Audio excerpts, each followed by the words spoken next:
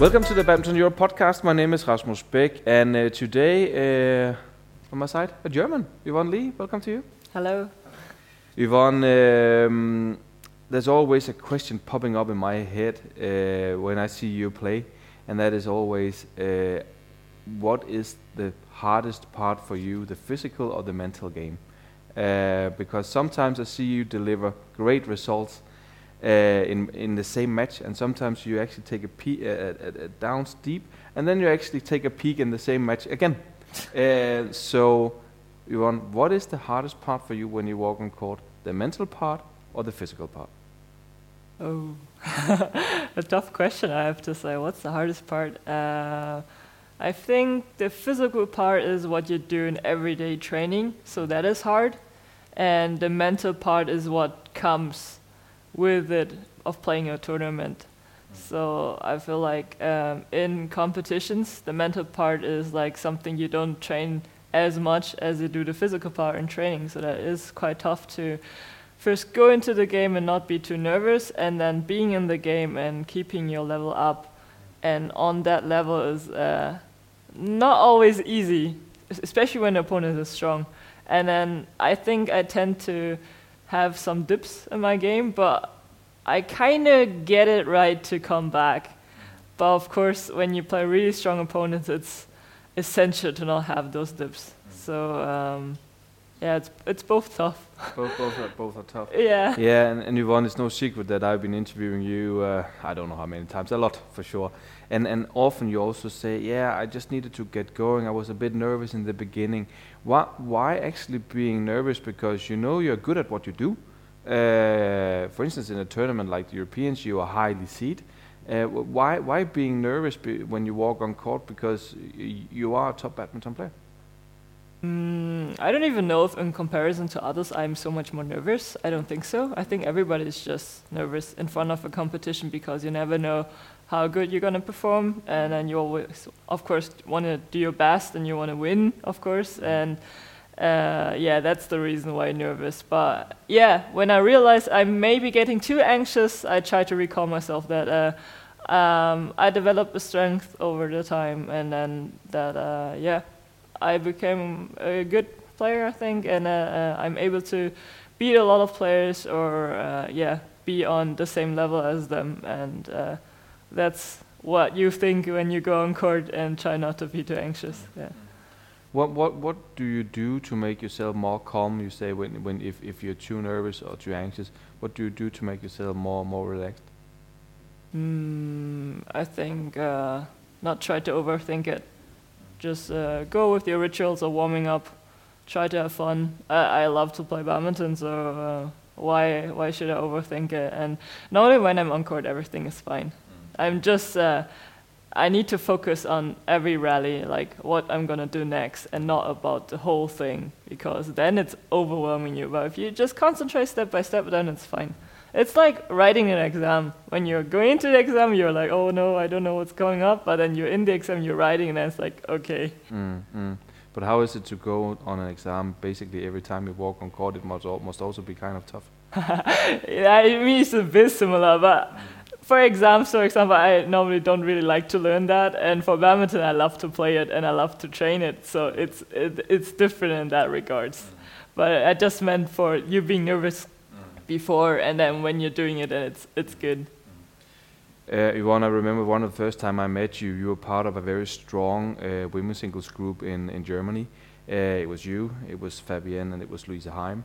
For the team event, you never knew who was going to represent Germany on the women's singles because you were three very strong players at the same, basically on the same level.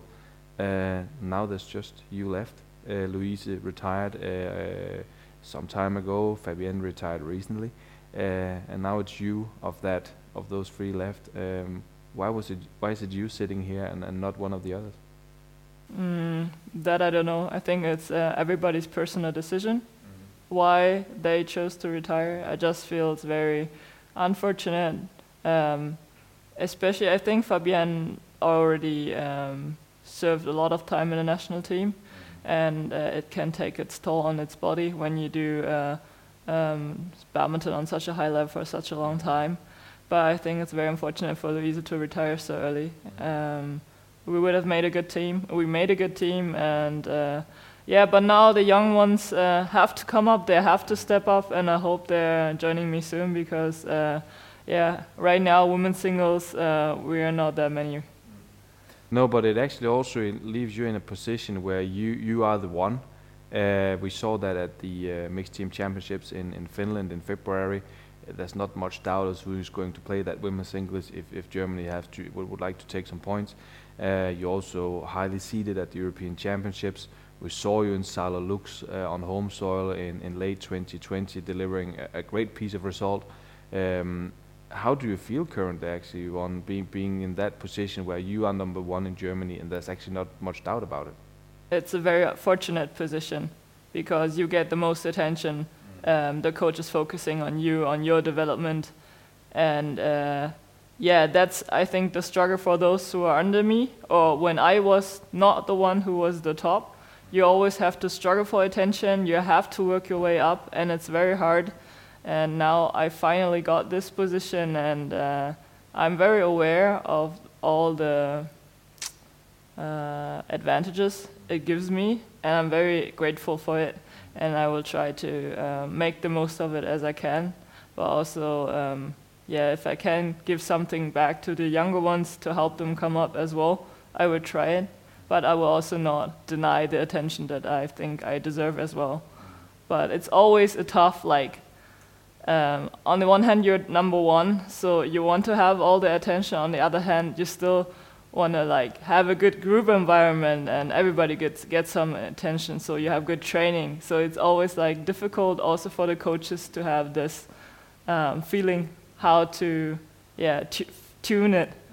But I assume that there are more pros than cons for me personally, yes, of course. Yeah.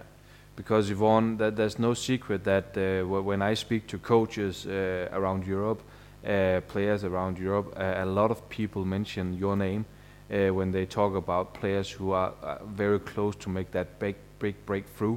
A lot of people see you have a great potential. We also saw that actually. We can just look at the papers and look at the statistics from your youth, and now you also start to make the step into, for instance, Saarlouis final, beating good players, almost winning Saarlouis final. That I think that's fair to say. Do you have the feeling that you're scratching that in that breakthrough pretty soon? I think the recent ones have been okay, good. I think I made another step forward, and now it really feels like, on a good day or on better days, I can perform on a higher level than before. And I really hope that now that I made top 30 and I can play those high tournaments without worrying if I can get into them or not, that I can grasp the chance and climb my way to this even higher level to get to the world elite. But it's so tough, and very motivated to do so, and let's see what the future will say. What is it that you need to tweak actually to get that next step? Because we have seen you beat Mia Blichfeld in 2021. In 2021, she's the reigning European Games winner. She's highly ranked. She was second seed at the Europeans before she unfortunately had to withdraw. Well, what is it that you need to do? Of course, consistency is a thing, but in general.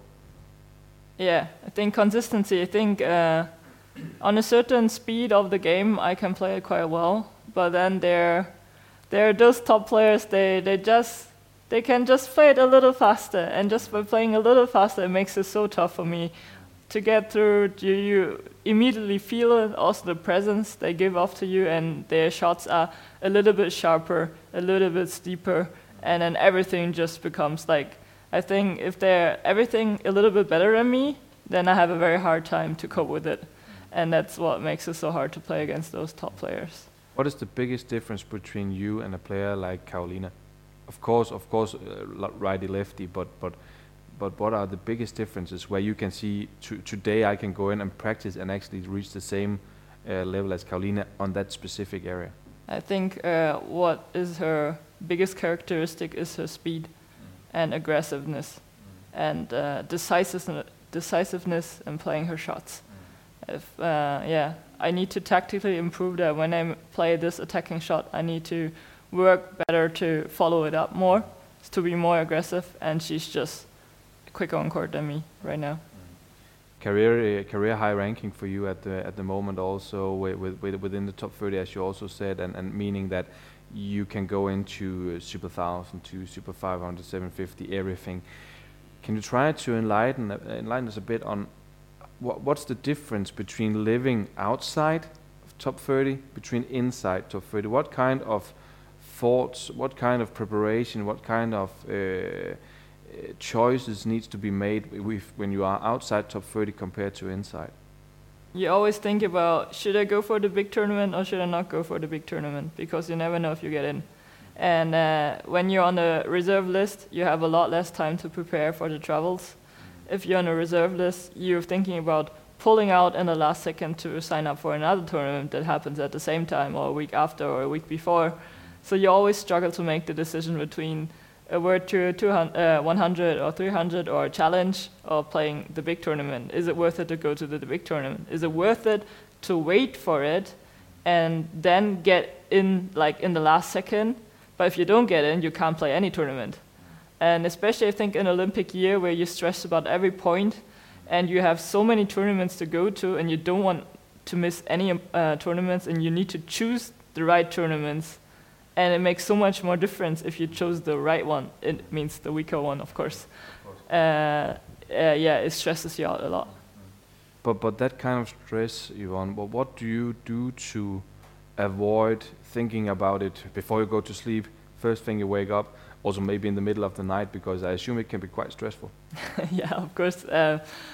What do you do? I think I need to get better at stuff like this myself. I'm not very good at falling asleep. When I try to fall asleep, a lot of all what happened in the day comes into my head, and I try to get it to get it out of my head.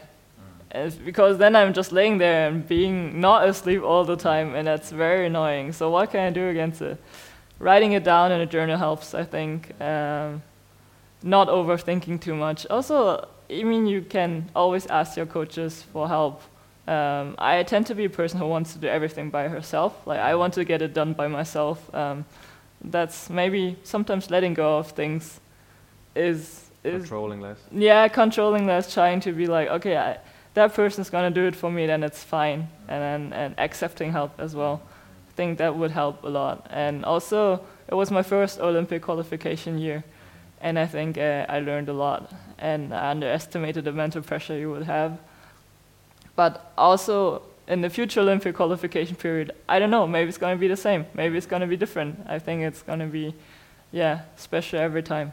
But yeah. But looking at that period of time, which currently is still running, but very, very few weeks left, you are in a world ranking position where your spot has been more or less safe for quite some time. So why does it stress you, knowing that, okay, I am qualified? Oh, right now it's all right. Yeah. Right now it doesn't stress me too much anymore. Right now I just don't know if the Olympics are gonna happen, but it's out of your hand anyway. Yeah, it's out of my hand. So it's also actually not stressing me that much. But at the beginning it was stressing me. Fabienne was still playing. I had a rough start to Olympic qualification with an injury, not good performance, and not how I concluded the year before. I didn't start the qualification year how I wanted it. And I really wanted a good start to have it out of my mind, and I didn't. And then I was suddenly felt very pressured. And then I also think I played too many tournaments. And that stressed me out a lot as well. You said it, Fabienne did a great job for the national team. She has been putting a lot of effort and resources into her badminton career. Now she's retired, she's pregnant with her first baby, and congratulations on that. That's a fantastic thing. But did it actually also made it a bit easier for you also to just keep calm, relax a bit, knowing that, okay, now I'm the only one who's actually in the run for it? Maybe a little, but she decided to retire when first of all, the Olympic qualification period got cut down by a half a month. Like, we weren't in the Olympic qualification period for half a month already. So you were already getting used to not being Olympic qualification anymore. And then she announced her retirement. And also, she announced it where I was already quite sure that I would make it. So it just made a difference to the national team, made a difference to the training group when she said she's going to retire. But you also lost a sparring partner. Yeah. Which might be quite important for you towards Tokyo, I suppose. Yeah, definitely. Especially she's very uncomfortable to play as a player. She's a very special player. As a left-hander, very aggressive one.